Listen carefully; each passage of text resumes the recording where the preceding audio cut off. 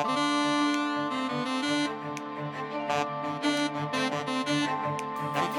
and welcome to the Kingdom of Thirst podcast. My name is Abigail Kelly, and I'm here with Kat, former manager extraordinaire, bookseller. Well, I was going to say you're the bane of my existence, but it's really the other way around. It depends on the day. It really does depend on the day. How are you feeling, Kat? You know, just keeping on. Uh-huh. Yeah, that's not an answer. Like, what do you say nowadays? People are like, how are you? And I'm like, I don't know. The world's still on fire. So, like, meh. That's fair. That's fair. Have you read anything good lately? Being that you are a bookseller, tread carefully. Being that I am a bookseller, I should be reading a lot more. But I did read this really great mystery about two... It's like Sherlock Holmes and Watson, except both of them are lesbians and way cleverer and amazing. I love it so much. Do you have a title? That's such a good question. I ask the hard questions on this podcast. Wait, the book's right here. It is called Fortune Favors the Dead. Fantastic. By Stephen Spotswood. That's a fantastic title. I really enjoy that, actually. It is. It is out now. I'm not sure when this will go out, but it is already out when we're recording, so it's out. And it'll probably stay out because that's how books work generally, I found. Generally. You hope, but we are having a lot of printing problems. It's really true. good, though. All right. Yeah. Well, that's a good way to start. We all love some lesbians, except those of us who don't love lesbians, but they're wrong, so. Kat, I have some questions for you. I like to start out when I have new guests by asking a very simple but very loaded question. How do you feel about romance novels? And be honest, I'll know if you're lying. Well, I am a fan of romance novels for a very specific reason. I guess. Okay. What's which that reason? Seems loaded. The reason is I read romance novels for the sex. Okay. I like romance. Like, I'm into romance. I like romance in my books. I like it in my TV shows, but it's not like, if I'm gonna pick up a romance novel, there's a goal. If that makes sense. Okay. That's a perfectly valid reason for liking romance novels. Like, I feel like everyone kind of has, everyone exists on a spectrum who reads romance novels, right? We all exist on the spectrum of, what we enjoy about them. And, for me, sex does not really play into it very much at all, except for usually it kind of is intertwined with the emotional climax of the story. But, that doesn't make my reasoning any more valid than just liking to read them because they're hot, right? Yeah. I like the mild, watered down erotica. Like, it's not full on porn where you have to feel almost ashamed of yourself, at least the way I was raised. It's like a solid in between, Yeah. There's nothing wrong with a little sauciness. We all need a little bit of spice. And sometimes we find that with aliens or other such creatures in fun and fancy little romance novels. Can you tell what I've been reading lately? No? Okay. I know exactly what you've been reading. We're not, hey, we're not here to talk about that. We're talking about something else that I've been reading. Okay? Is this what you have planned for me? You knew that you wanted to discuss this subject with me? I've had this subject in mind for 2 months for you. And for a very specific reason. A, it's very niche. B, it's got so much kinky shit in it. Oh my God. So much. Which is obviously I just said, I don't really read these books for sex. So, for me, I read these books and a lot of times I was just like, whoa, Jesus. Someone please get a mop. But you know, I read them and I immediately went, oh, you know who would love this? Yeah, that would be me. That would be me. But then here's the thing. I went on this journey because I found these books and I was like, oh, this is wild and fun and very, very interesting and not something that I knew existed, but made sense once, you know, I found it. And I thought of you and I thought of, you know, how you love weird, kinky sex shit. And then I did some research on it because I was like, you know what? I think there may be some troubling themes with this. And then I did the research and I was right. And it was a real fucking bummer. So we are going to take a journey today. So, Kat, I'm going to ask you another question. Yes. How do you feel about tusks? The fuck? Just answer the question. No, you're not going to give me any context? You're mean just, like elephant tusks? Hey, bud, you just got to answer the fucking question. What do you have to fear? Just answer the question. The sharp, pointy end. Well, yeah, but answer the question. I feel good. I feel good about tusks. I can make that work. Okay. I can make anything work. Cool. Question number 3. Would you fuck an orc? Oh dear God. You know, this was not on the list of magical creatures that we discussed. Asking the hard questions. Just call me a real journalist. Are we talking about like a Lord of the Rings orc? We're talking whatever version of orcs you can imagine. And we're going to get deep into like what Lord of the Rings orcs have to do with things because honestly, most orcs as we know them today derive from Lord of the Rings. So yes and no, depending on, you know, what you vibing. You could also be D&D orcs. It could be World of Warcraft orcs and what all, you know. You know, I don't like to limit myself. Okay. So I'd probably say it is a possibility because, quite frankly, now that you say tusks, that's a good handhold. It's a good handhold. Hard to kiss, that's though, huh? That's a good handhold. Yeah, who gives a fuck about that? All right. Okay. Well, we know where your priorities are. Okay, so today we are obviously going to be talking about a very niche subgenre that I assumed was much larger than it is, but as far as I can tell, actually, as far as public fiction goes, it doesn't actually have as much as I thought it would. But maybe that says something about me, that I thought it would be way more popular. I don't know. I did ask V. I've been looking for books to read in this subgenre for, you know, obviously a few months, and I sent her a chat the other day that I was like, hey, what does it say about me that I just assumed there was like way more of these than there is? And she's like, I don't know. I don't know. I don't know what that says. I'm like, oh, cool. All right. But I am framing this episode around 2 particular books, both of them self-published, because as far as I can see, there are very, very few traditionally published orc romance novels. I looked. I dug. There's very few of them on a certain online marketplace that we shan't be named in the presence of a bookseller. Yep. Good there was about 400, as opposed to with Billionaire Romance, there were 50,000. So, you know, Jesus. Yeah. 400.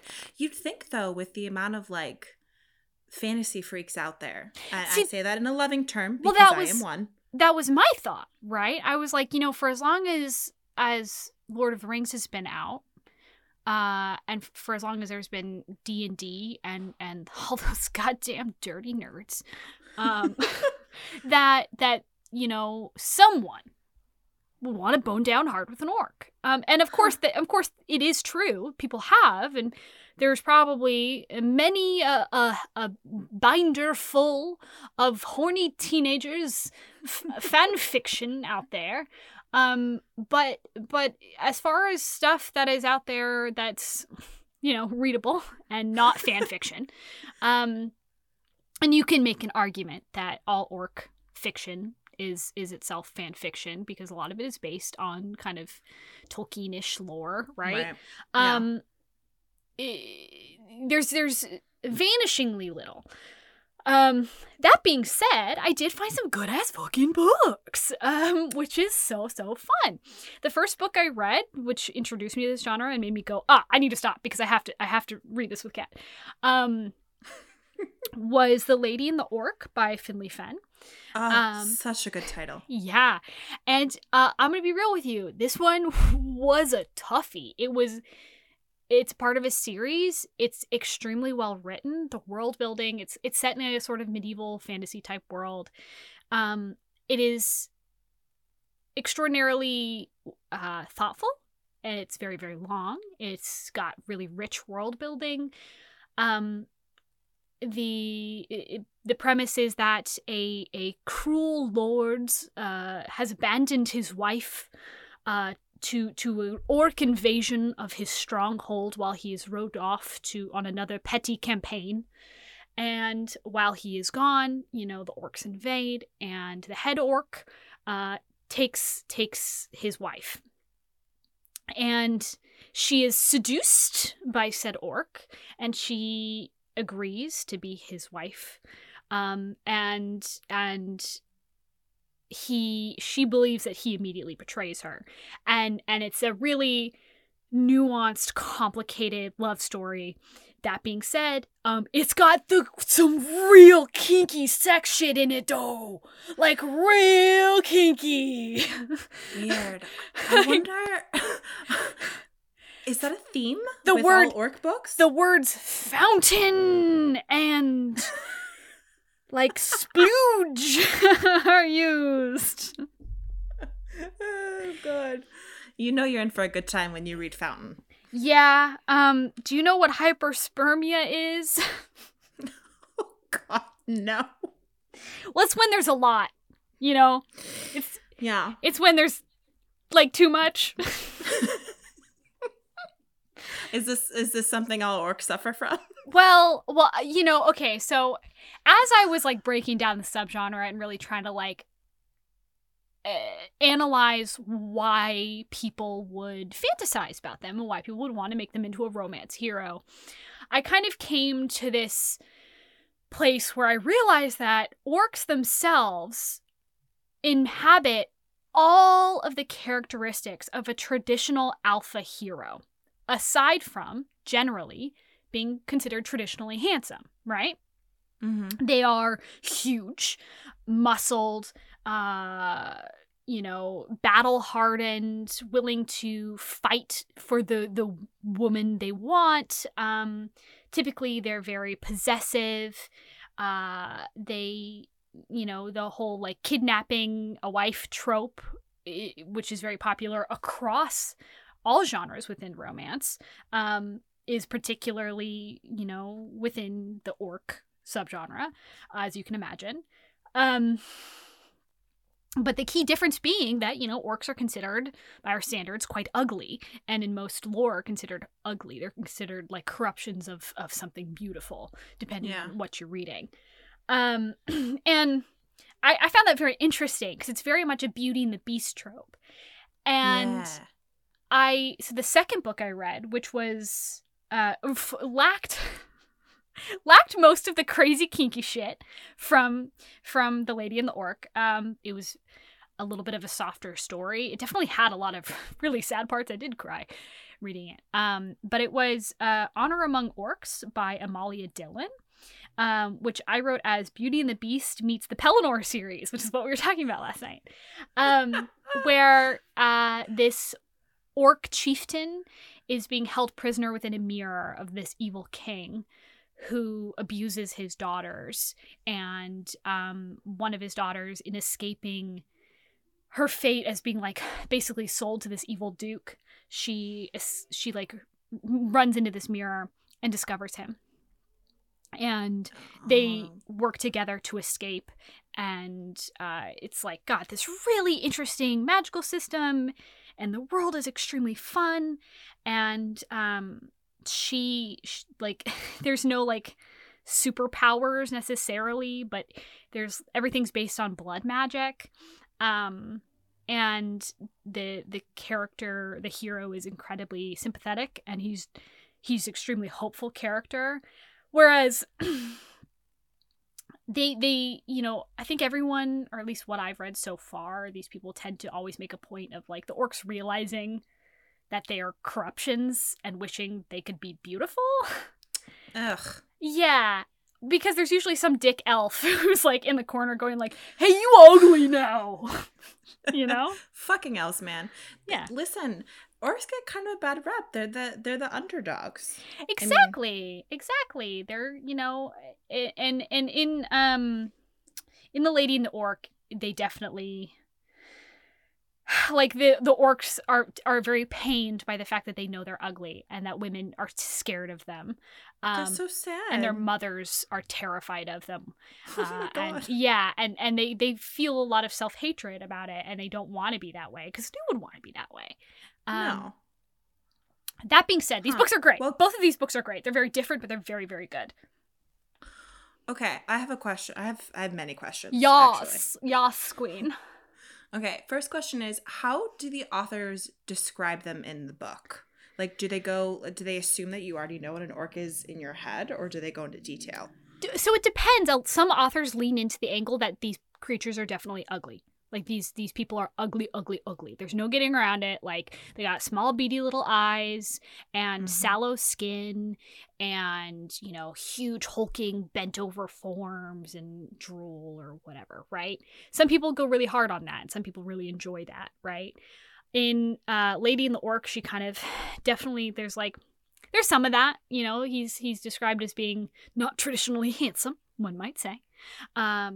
In Honor Among Orcs, he's basically like, he's just a dude with green skin, kind of with tusks, but he's just a handsome fellow that happens to be green with some tusks, yeah.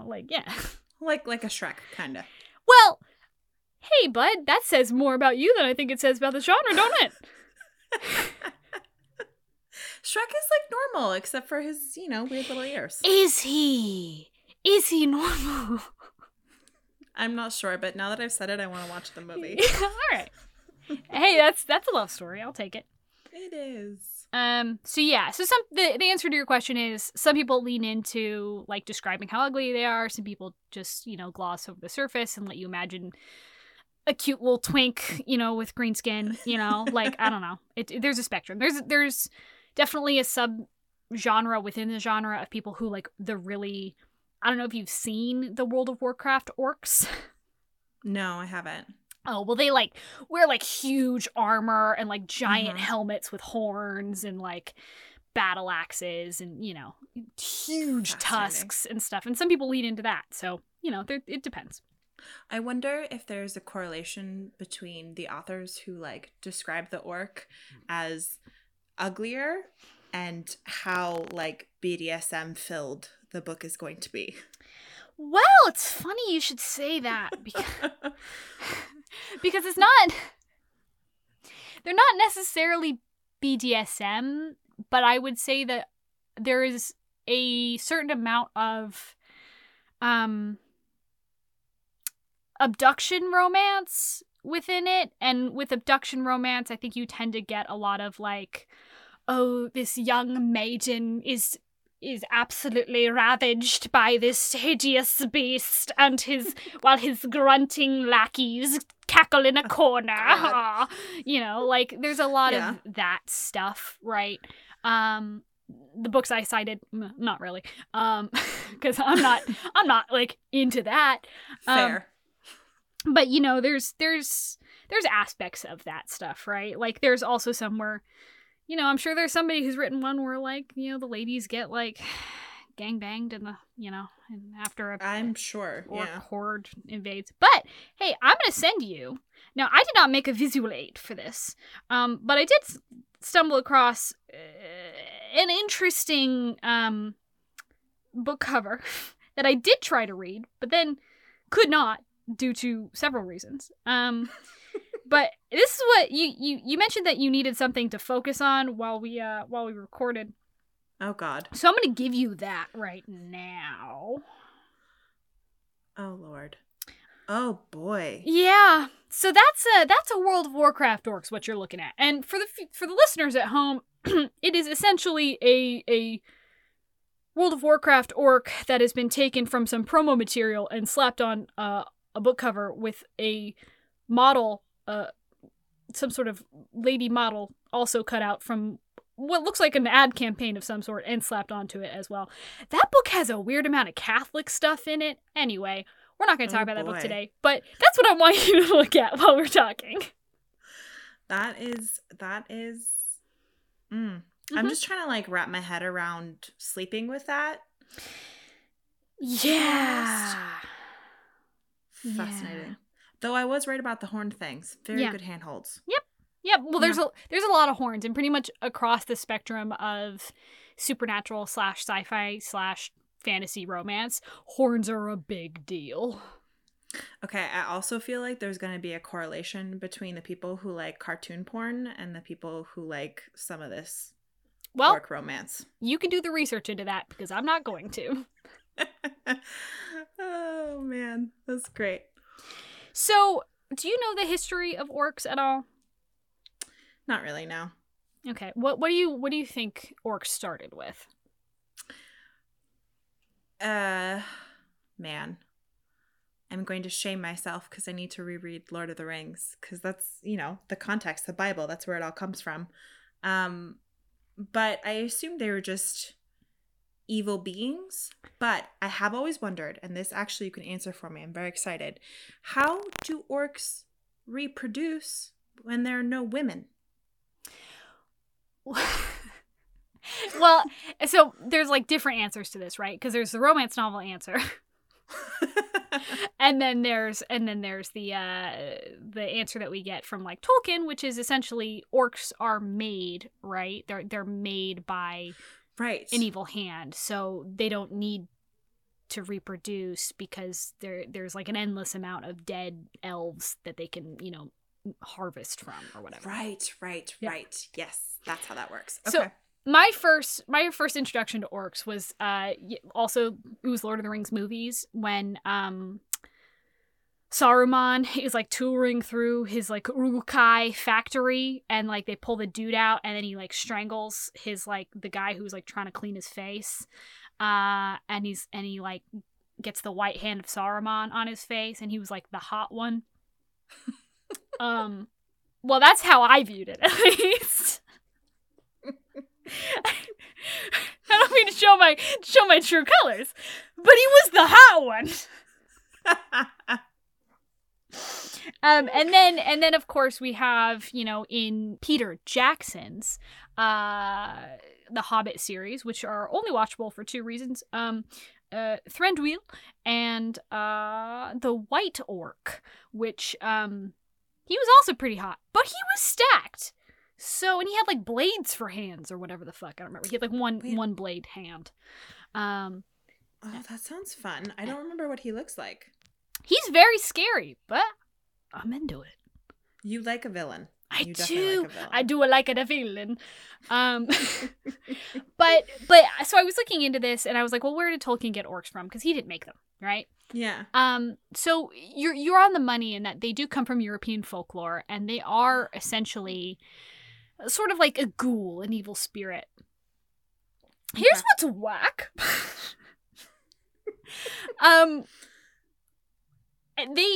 The word is literally derived, from what I could tell, from the word orca. Like the whale? Yeah, like the whale. And I guess it's like has something to do with like killer something, but it has a really weird history. I'm not going to get into that because I didn't really write it in my outline, but my exact words were, orcs have a weird-ass history, but suffice it to say that the word is sort of derived from orcas and then morphed into ogre and then onto orc in medieval England.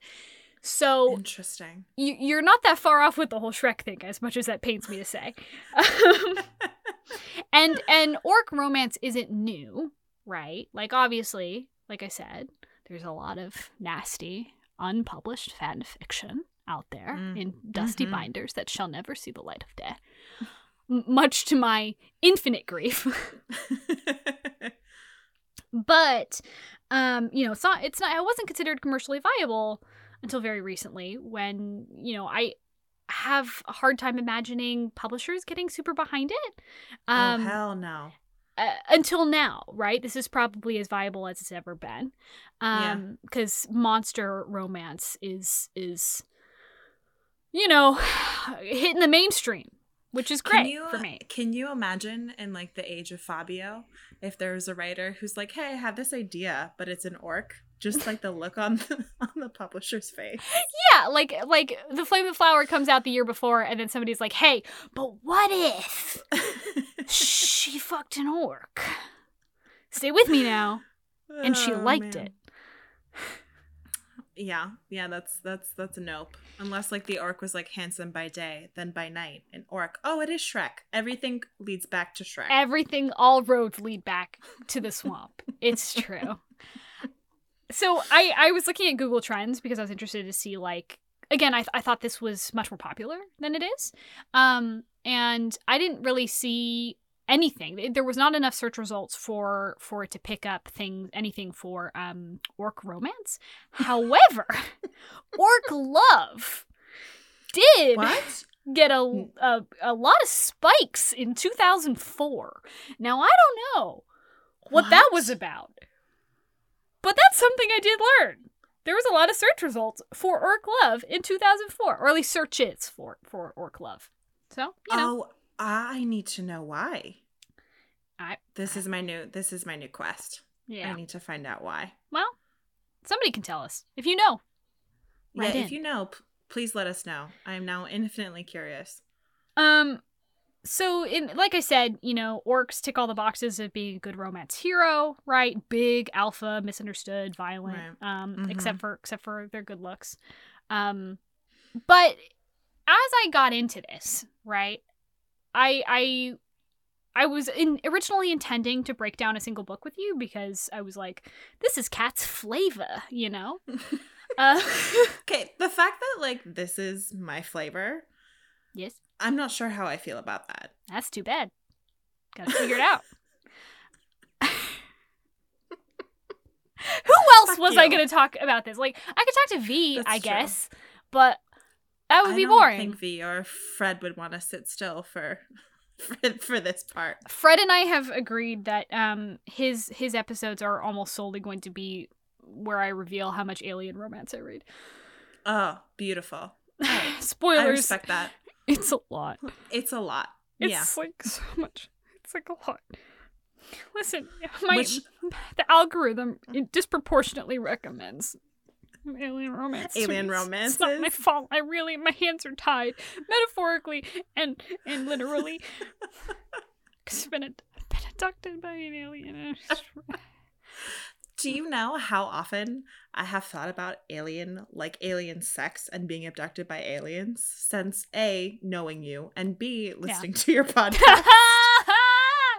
Mission accomplished!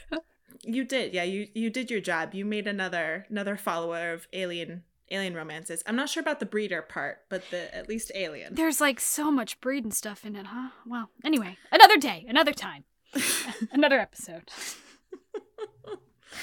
Okay, so as I was looking into this, I was going to do an individual book breakdown. And then I really started thinking about what I knew about orcs. And I had a thought while I was cooking in the kitchen. I was sitting in my kitchen and I was stirring some eggs or what all. And I did think to myself, hey, are orcs racist? Oh. And then I thought, shit. Oh no. Huh. So I typed that question into Google, and I did get an answer. You are the one person that's gonna fuck up all of Google's algorithms. I think about things, and then I need to know. But I understand. So the easy answer to that question is, kinda.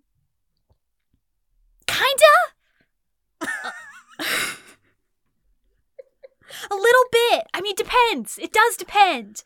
And the conclusion I came to which is important because I'm white and I have dominion over this and how people should feel about racist depictions of things.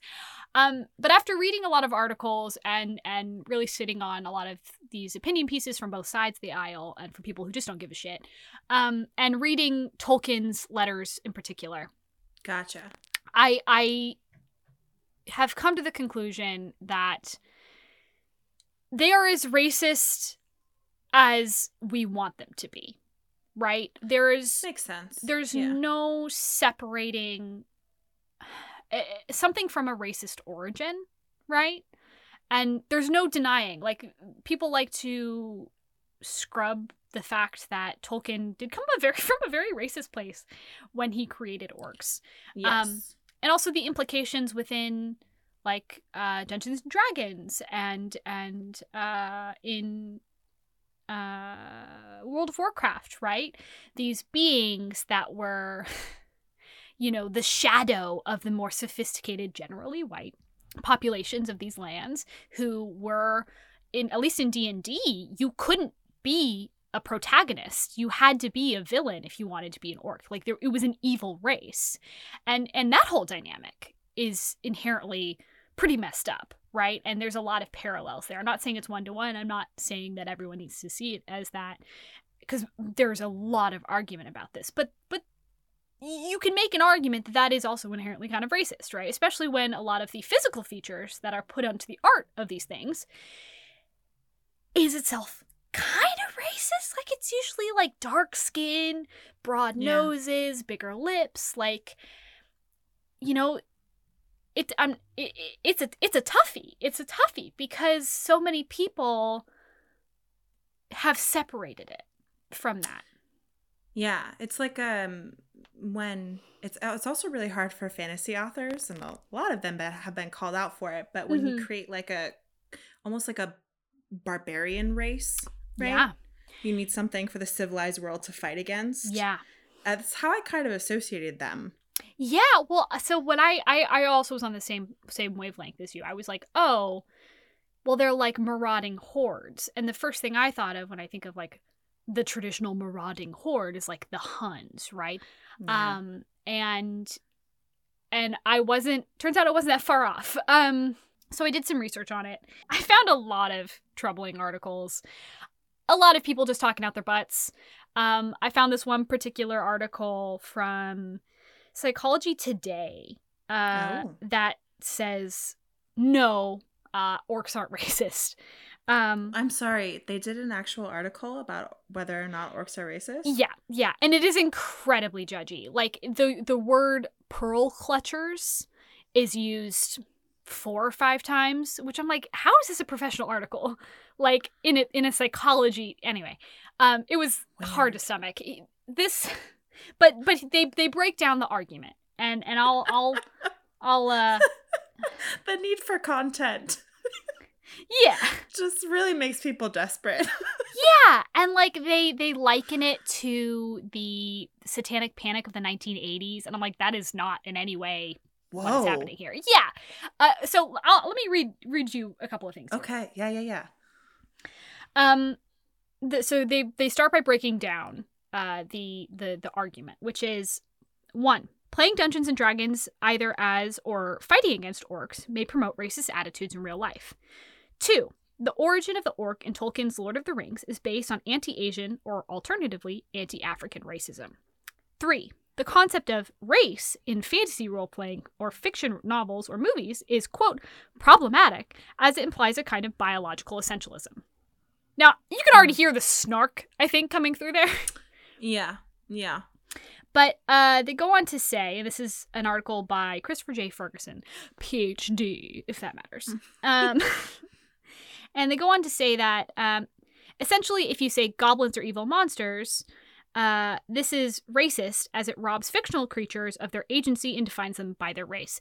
I have never, ever, in any of my research, or all of my many, many years on the interwebs, heard anyone refer to the problem as that. Ever. Wow. Ever. It is not that the idea of race is a problem. That's never the argument. The argument is these depictions are themselves racist of real life people. Like that is like, wow. It's like it doesn't sound like he's ever actually read fantasy. it doesn't sound like he took a second. He just like No. heard that people were upset about this thing and was like, oh, well, these pearl clutchers, they must, they're probably mad because the concept of race exists in these, in these stupid little, magic-y novels with fairies and shit. Fucking dweebs! Like, get out of here. I'm gonna quote again from this because I just couldn't get over the sheer contempt this person has for this very real argument being made by people who do feel that this is a problem, or at least something that should be acknowledged. Like, even if it's not a problem, even if we have adopted this world and these beings and separated them from their racist origins, if you believe that's possible, like, it's still something we should talk about. You know? Like, Anyway, to quote from the article again, if this all sounds like a tempest in a teapot, it kind of is, but it harkens back to the days in the 80s and 90s when the Dungeons & Dragons game was the target of a moral panic by Christian conservatives who worried about the game promoting Satanism, suicide, psychosis, and violence. That's not wrong. That did happen. You can listen to a very interesting Behind the Bastards episode on it. Also, interesting episode by Stuff You Should Know. However, as we debate the racism as a race, the racism of a race that doesn't exist in the real world, it helps to revisit an exceptionally earnest 60-minute documentary segment from the 80s on Dungeons & Dragons. Today's moral panic over race and racism in the game has a strange moralistic echoes of the 1980s panic, with the exception that, today, there aren't any bodies of dead teenagers for moral entrepreneurs to point to. So what he's saying is, it's like the 1980s satanic panic, but stupider, because kids aren't even dying. Which is such a hot take. Like, such a hot take. It's very dismissive over and everything. He goes on to say that because Tolkien had a fundamentally anti-war, man should fight for man regardless of where they come from, race, creed, whatever, right?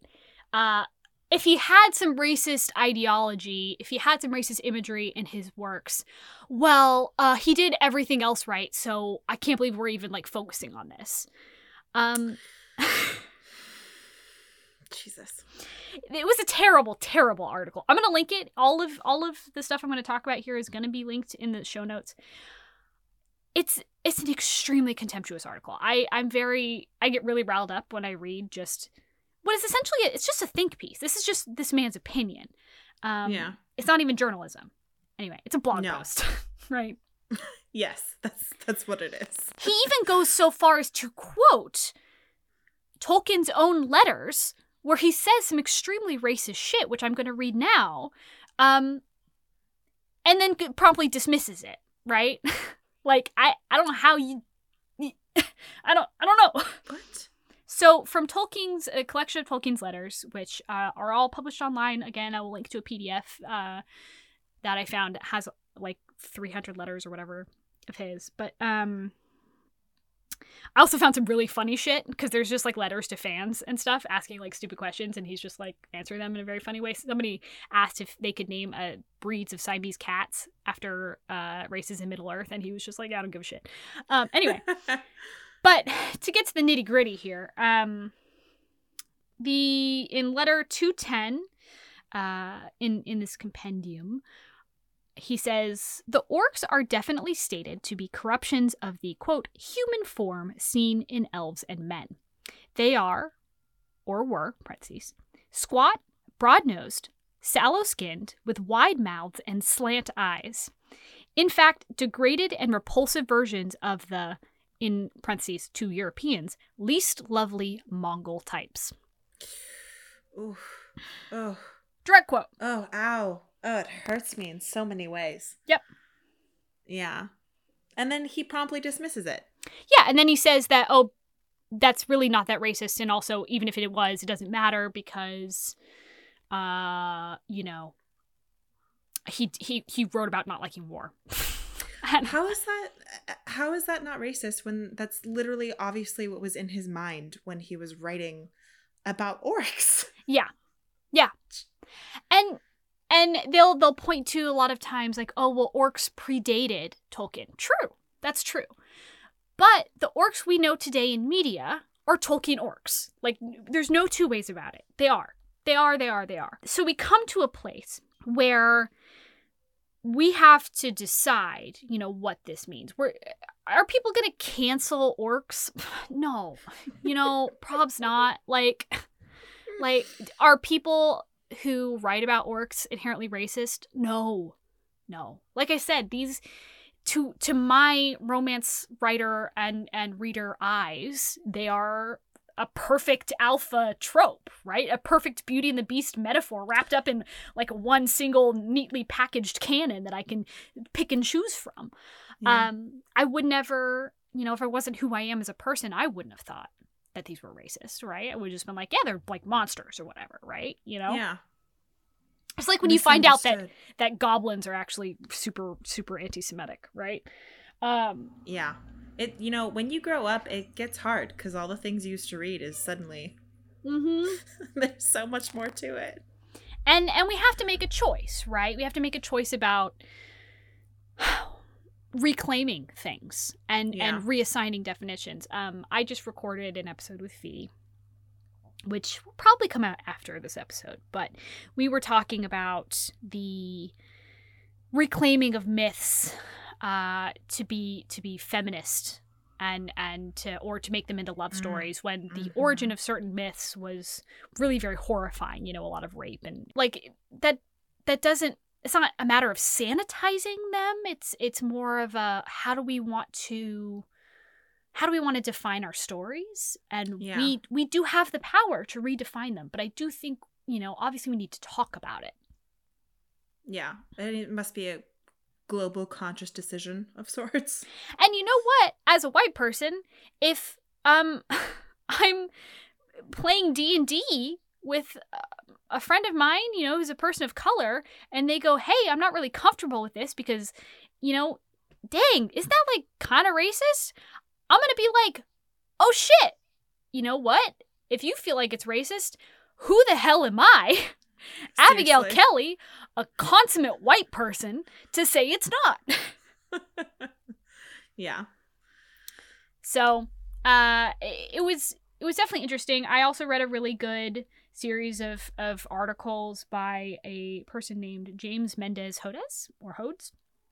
He wrote 2 very long, in-depth articles on the subject, and he is a person of color, and he kind of grapples with this because he's a huge fan and he loves orcs and he loves this, but he definitely is like, this is something we need to talk about because it is a good example of insidious racism in genres that kind of get away with a lot because they're they're dismissed offhand. Yeah, so definitely. You can like these things and not be racist, right? But to ignore the racism in their origins, I think does a disservice, right? Yeah. It doesn't help it, right? It like I don't know. I very much still like orcs, right? Because as we know them now, in media, they're so divorced, right? But if somebody were to come up to me and be like, hey, I think it's kind of fucked up that, these orcs, have all these connotations, I'd be like, yeah, you're right. You're right. That is true. Yeah. But then what do we do with that? It's I think a struggle, a lot for fantasy as a genre, but for the book world in general. Because the written word has been around for so long. How do you grapple with all of these ideas and themes that are horrific? Yeah, it's hard as a bookseller. You have to be really careful about what you recommend. And go almost to the extreme level of like PC, especially when you recommend if you don't know who you're recommending to. But there have definitely been some moments where I'm like looking at my favorite books as a kid, and I'm so excited and so happy to recommend them to a new generation. And then I look back and I'm like, oh, I can't do this anymore. Mm-hmm. Like, I had no idea, but yeah, this is very bad. Yeah, I mean, and it's a less obvious form of that, right? When it's like, it's not like when I, would hand sell Peter Pan and be like, hey, by the way, Just so you know. Peter Pan is one of my favorite books of all time, but it has some extremely fucked up racist stuff in it. That whenever I read it, I go, whoa! And I gotta, like, put the book away like it just released a, like, stink bomb. Like, Jesus. But, not having those conversations, I feel like is more harmful than being forced to have them, right? Having a tough conversation with your kids as you read Peter Pan and be like, hey, there's a reason we don't talk like this anymore, right? Is probably a lot more valuable than just not reading it. Oh, yeah. But in this case, right, it's so much more nuanced. It's a lot more hidden. And so it becomes a lot harder to have a conversation about. You can't just be like, oh, yeah, that shit's racist, right? Like, it's a lot tougher. Yeah. And it's kind of similar to, the romance genre has a lot of these kinds of tropes where if you look at them for more than 2 seconds, you go, oh, woof, Oh, so many times that I'm like, I shouldn't like this, but I do. But I do.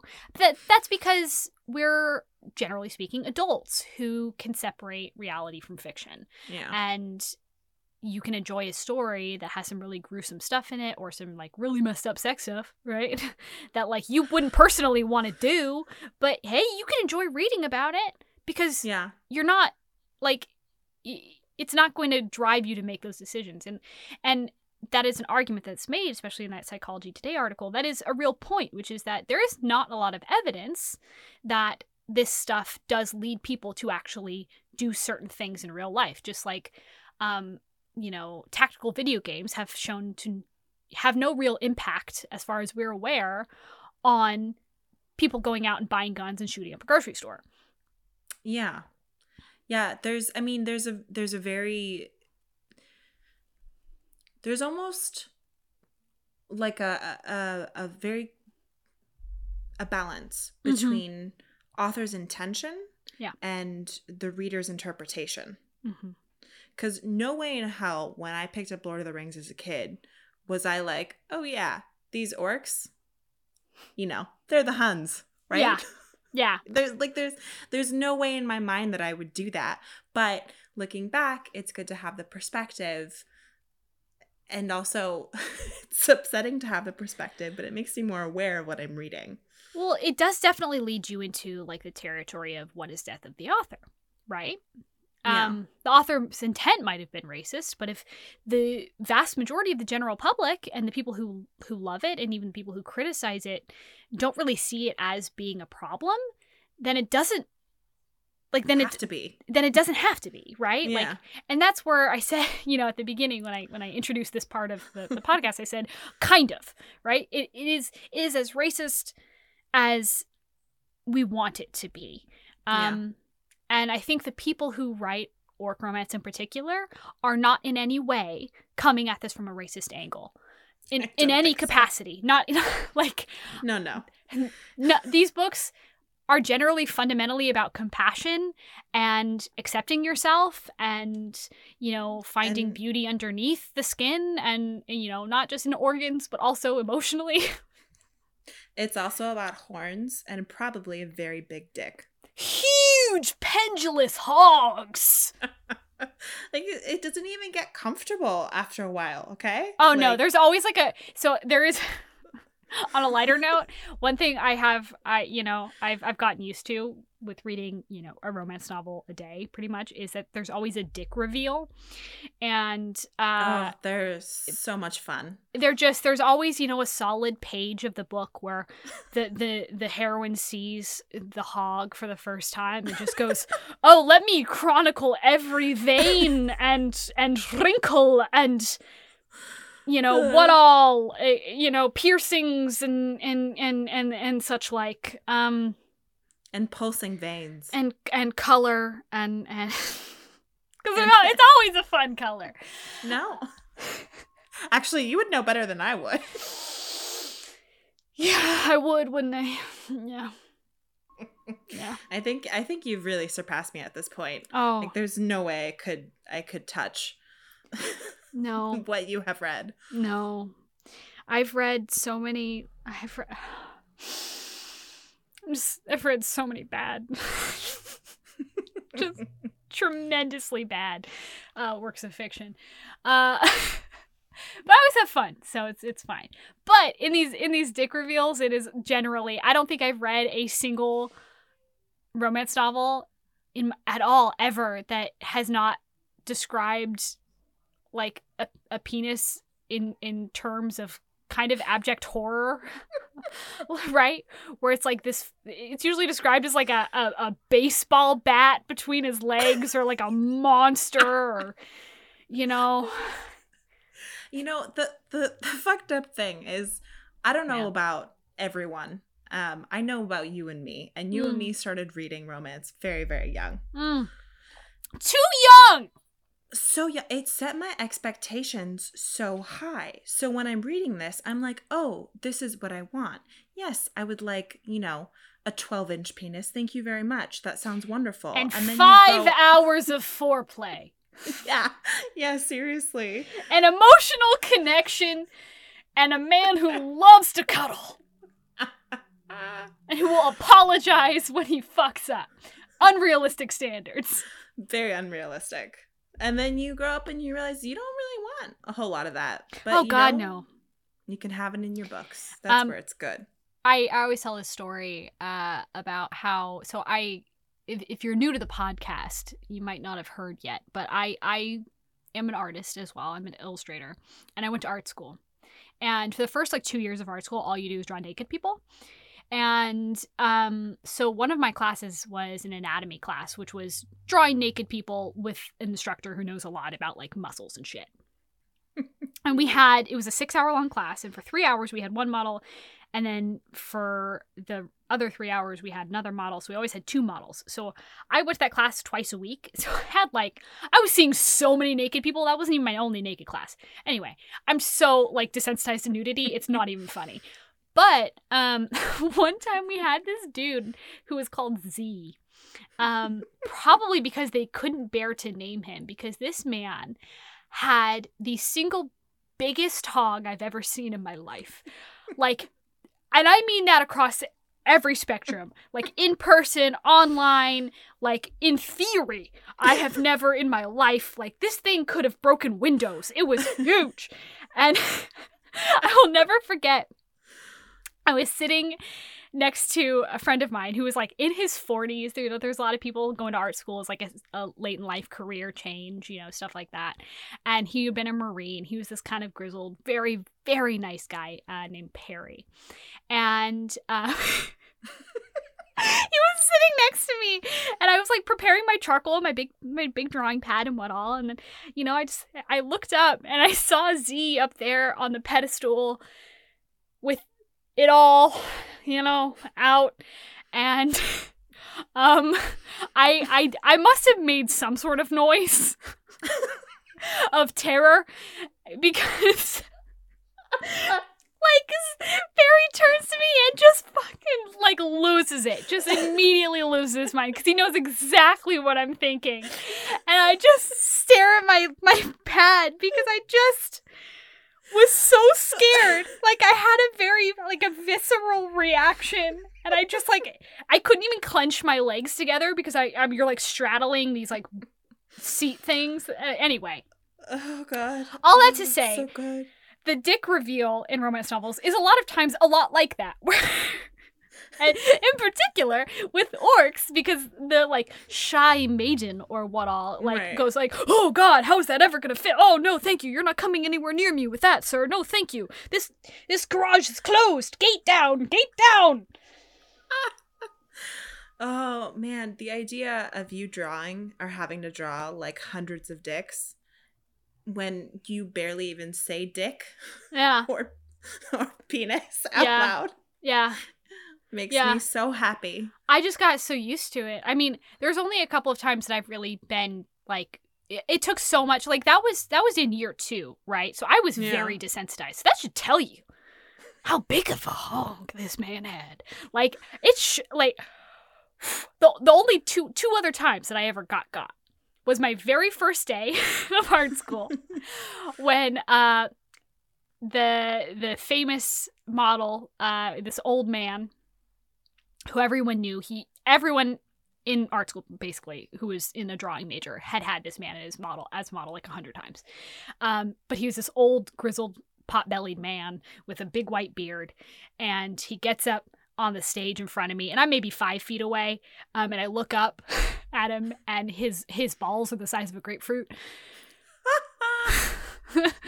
And I just kind of had to sit there for a second because what do you do with that, right? First day of art school, what do you do? And then the second time was when in that same anatomy class, I think it might have been the same day as Z. Actually, this was a bad day for me because the other model was this little like Latin gentleman who was like the exact opposite of Z in every way. Like Z was just like super, he was an Adonis. He was shredded and like tall, and again the hog. But he this other guy wore a cock ring the whole time. Shut the fuck up. And that was deeply upsetting, and no one knew what to do with that, including my professor, who was this like very retiring little man who would just like was very like well, and I'm like, this can't be correct.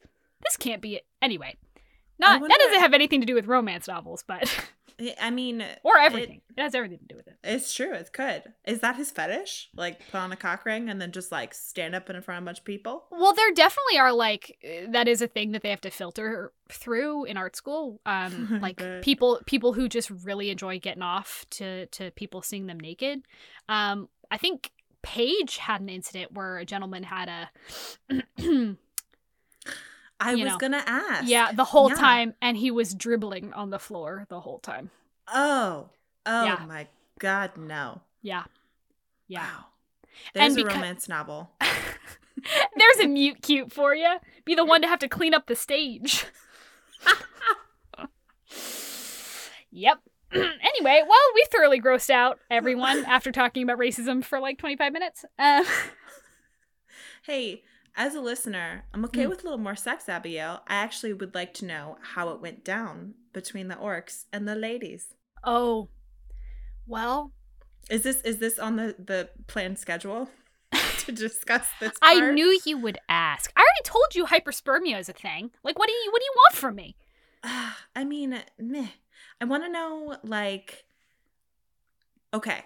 So plot-wise, right? Yeah. These are they both kidnapped? No, one of them runs away because she's in the mirror. Yeah. Right? Mm-hmm. And there's probably time for them to cuddle and get to know each other, whatever. Yeah. What about this other one? So the other one is she's like the lady of the keep. This orc to get back at her evil husband for being like one of the main dudes leading the offensive against orcs. He kidnaps her, and is he planning on fucking her? Like, is that this is my sure. goal? Okay. For sure. A little creepy and rapey. So here's the thing with that one is that that one's tough. That one's a tough read. Not because that it is rapey, I would say, because it's kind of not. What it is it's a very complicated relationship due to the fact that, like, you know, she knows she's like a political prisoner, essentially, right? Right. And there's this much bigger war, and these orcs are just trying to survive. They're being hunted. And also, they don't have any women of their own. Like, if, like you asked, how do they procreate? Well, in this book, they need human women, and human women find them repugnant. And that's really hard when you just, like, want to be loved, right? But you have to kidnap a woman and hope that she eventually likes you. Like, they don't make a habit of necessarily, like, raping these women. But they have to have women, you know? Yeah. Or else they'll die out. So, which is a very sticky gray area.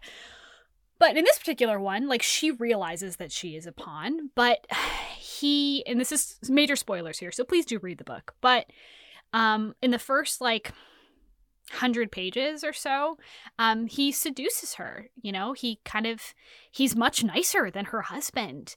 And, good for you. And, good for you, bro. Yeah, he's like a nice guy, and he tells her, you know, I did kidnap you and you are a political prisoner, but I have been watching you for a really long time, and I've seen how kind you are, and I actually, like, I took you because I wanted you, not because of this thing. That's just a benefit, right? And oh, he's smart. Yeah, and he convinces her that, like, you could be loved with me. You could be cherished with me. Like, we cherish our wives because we know how hard it is to be with us. And that's sad. That's very, very sad. So sad. And she gives in. She gives in and she sleeps with him. And she agrees to be his wife or mate or whatever the hell. And then he does something incredibly fucked up that, like, ruins their whole relationship. They always do. They literally have it in the bag, and then they do something so stupid that I'm like, really? Yeah, couldn't have avoided this. He to prove that he conquered her and that he has now humiliated the man that they're fighting against. He has sex with her, and while she's still dripping, he drags her out in front of all of the orcs and eats her wedding ring. Yeah, and basically makes it out to be like, I fucked his wife. How funny is that? She gave in so fast. It was so funny. Was that the first time? Yeah. Oh. Yeah. And like, let her be a part of it. Yeah, he doesn't warn her or anything. He literally just drags her out because it's like part of the show, right? For her to be like horrified. Ugh. It is extremely fucked up. They bounce back. Like, he hates that he does it, right? But he's fighting a war, right? Yeah. And that's part of it. Psychology is part of it, and it's a much grittier world than Honor Among Orcs, because of stuff like that. This author's cool. Good for her. Yeah, please read Finley Fenn. Finley Fenn is a great author. I think all of their books are on Kindle Unlimited, as are all of Amalia Dillon's. They're great books. They're handled so sensitively. You root for everyone. If you're not into kinky sex stuff, you're in the wrong genre. I'll start off there. But hey, Amalia Dillon doesn't have a lot of kinky sex stuff. There's defo sex, but it's not fountains of gushy stuff, you know? No fountains. Like, she opened her legs and then, like, blah, you know, that kind of like a water spigot when you put your thumb over the top. Yeah. Yeah. There's only so long that can go on. Yeah. Yeah. Okay, so another question. Is there another genre as far as kinkiness that has rivaled the orcs? I mean, I guess the aliens probably. Oh, there's some real weird shit with aliens. I mean, all the genres do kinky stuff. Like, there's always a really, really kinky corner of every subgenre, right? There's a lot of, like, shifter, like, animal shifter romances in particular that have a lot of really fucked up kinky shit. And I say that lovingly. It's not my bag, but, like, everyone do you. No judgments. Except a lot of judgments, but no judgments. I actually have a shifter question. Now we're getting very off topic. Okay. As a animal shifter, right? In my head, I'm thinking, okay, werewolf, right? That's like a direct shift. However, fucking boring, huh? It's boring, right? Like, what if, like, you can shift, say, one particular part of your body, right? I'm sure that's a genre. Have you stumbled across that yet? Hey, bud, I read an alien romance like that 2 weeks ago. He could change his wangus to be whatever he wanted it to be. Oh, it pleases me so much that people have thought about these things and then written them.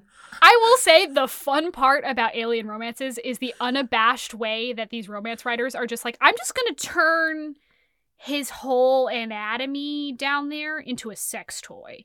Like, the ones I'm reading right now are very, very good. And if I'm here, I might as well name drop because it's the holiday season. Yes, buy this for your friends and family, please. Oh, please buy this for your friends and family. Especially your family. Yes. Listen, Grandma likes a lot more than you think. So on Kindle Unlimited, you can read this, and I'm sure you can also get it on bookshop.org. A lot of these books are on bookshop.org. Please follow my affiliate link and support the podcast.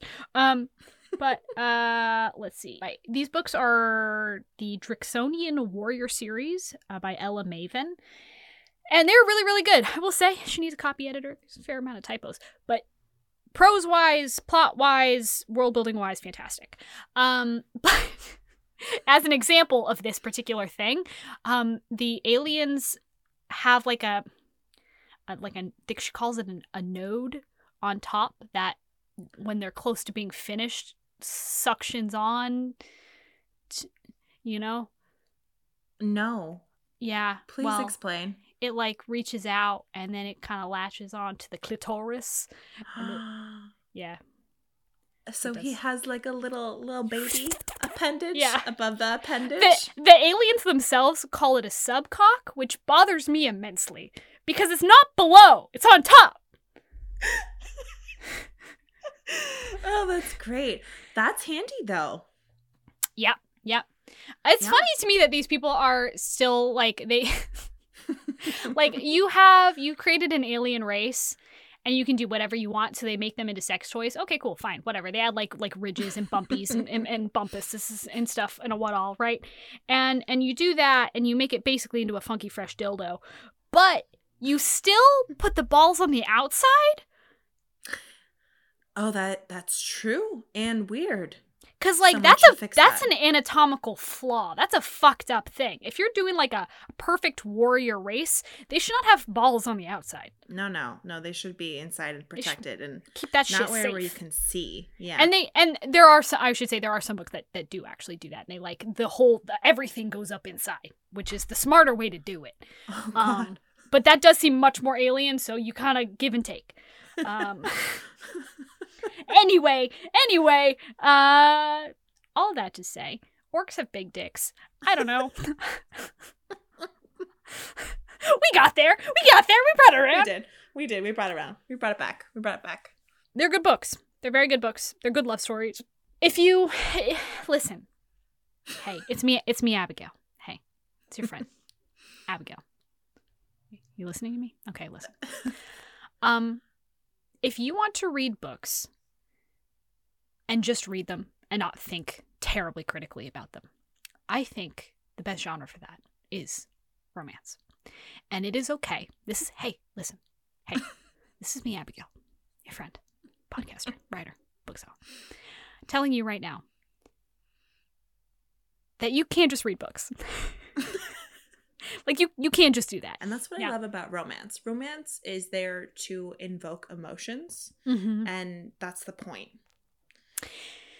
Yeah, I think you can have that. Like, you can have real good messages. You can have good, meaningful literature in romance. They are not mutually exclusive. Yeah. However, you can also just read a nasty fuck book.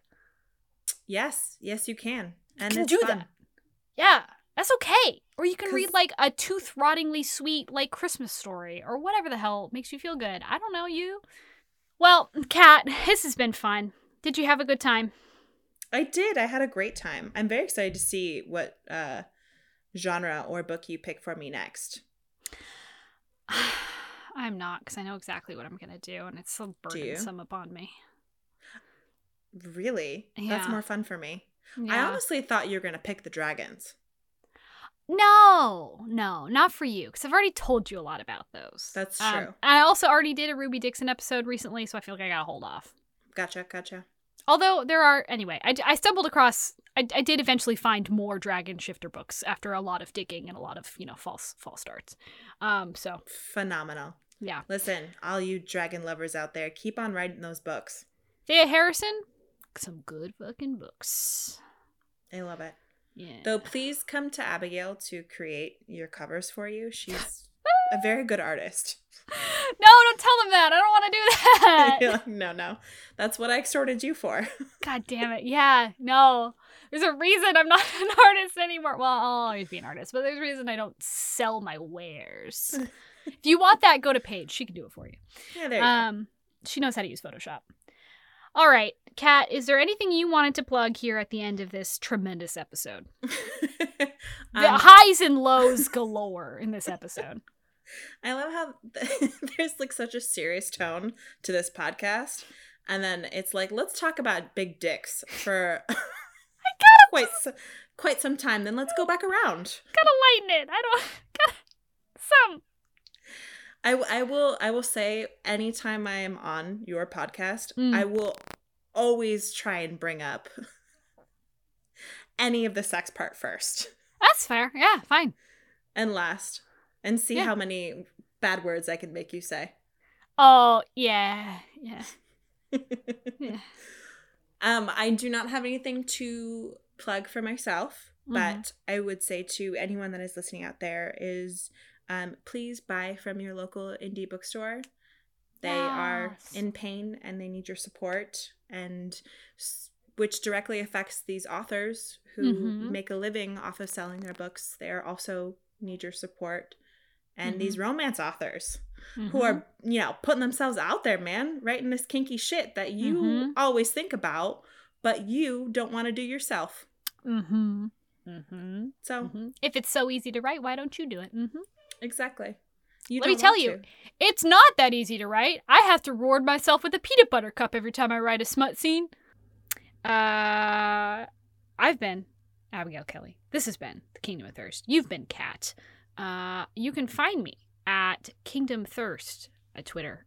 Also on Instagram, Kingdom Thirst. You can email me at kingdomofthirst@gmail.com. Please, God, email me. I am bereft. Send me your recommendations. I don't know, hate mail, whatevs. Please don't come at me for this episode. I'm not equipped to talk about race or, critical. I dropped out of college. I'm sorry. Start sweating. I just wanted to talk about orcs, and then I couldn't not talk about orcs, with the race in a. Anyway, big dicks, hey! Big dicks, yay! But yeah, follow me on Twitter because I need followers. I will shill for that. Oh, also, I started a new thing where I have an affiliate store with bookshop.org, which benefits indie bookstores and authors of all kinds. There's a lot of self-published authors on there, including, a lot of these books that we talk about. Most of them are on bookshop.org, and you can pick up copies and help authors directly, as well as help me. I get a very, very vanishingly small portion of that sale. If you click on the links in the description, it will take you there to my store, where you can also find almost all of the books that I have talked about on the podcast so far and will in the future. Yes. So do that. Everyone, just be cool. Just please be cool. Holidays are coming up. Support your local bookstores. Please, this is coming out probably after Thanksgiving. Yes, definitely after Thanksgiving. Thanksgiving is next week. Please don't travel. I'm sending that thought into the future. Please don't travel. Please don't. Please stay home. Stay home so you can have a holiday with your family next year. Let's all make a pact to stay home, avoid our terrible families. Maybe that's just me, but avoid our families, terrible otherwise. Grab a book from an indie bookstore or from bookshop.org, or go into an author's house, break into their office, grab their computer, leave, drop the computer because you don't actually need the monitor. Just grab the tower or the laptop or whatever, or hard drive, and then read that. But leave a tip if you do that. Do leave a tip on their kitchen table. Just a tip? Yeah, just a tip. It's up to you. It's a sliding scale. So let's all make a pact to do that. Let's read romance novels. It'll be the romance holidays, where all we do is eat food and sit on our respective lounges, couches, chases, love seats, beds, whatever, and just read some horny nonsense. Let's all make a pact to do that, huh? Absolutely. And keep our families alive. Please, God, read smut to save lives. That is an actual viable option. I think we should start a campaign. Because listen, this is you time. You know, if you don't have a partner, this is you time. Oh, it's me time, baby. Have some fun with it. Light some candles. You know. Yeah. It's been fun. I hope you enjoyed this. Everyone just chill out for a grip, all right? Buy these books. I don't know. It's done. The podcast is done. All right, Kat, say goodbye. Goodbye. Okay, goodbye. Goodbye. Goodbye.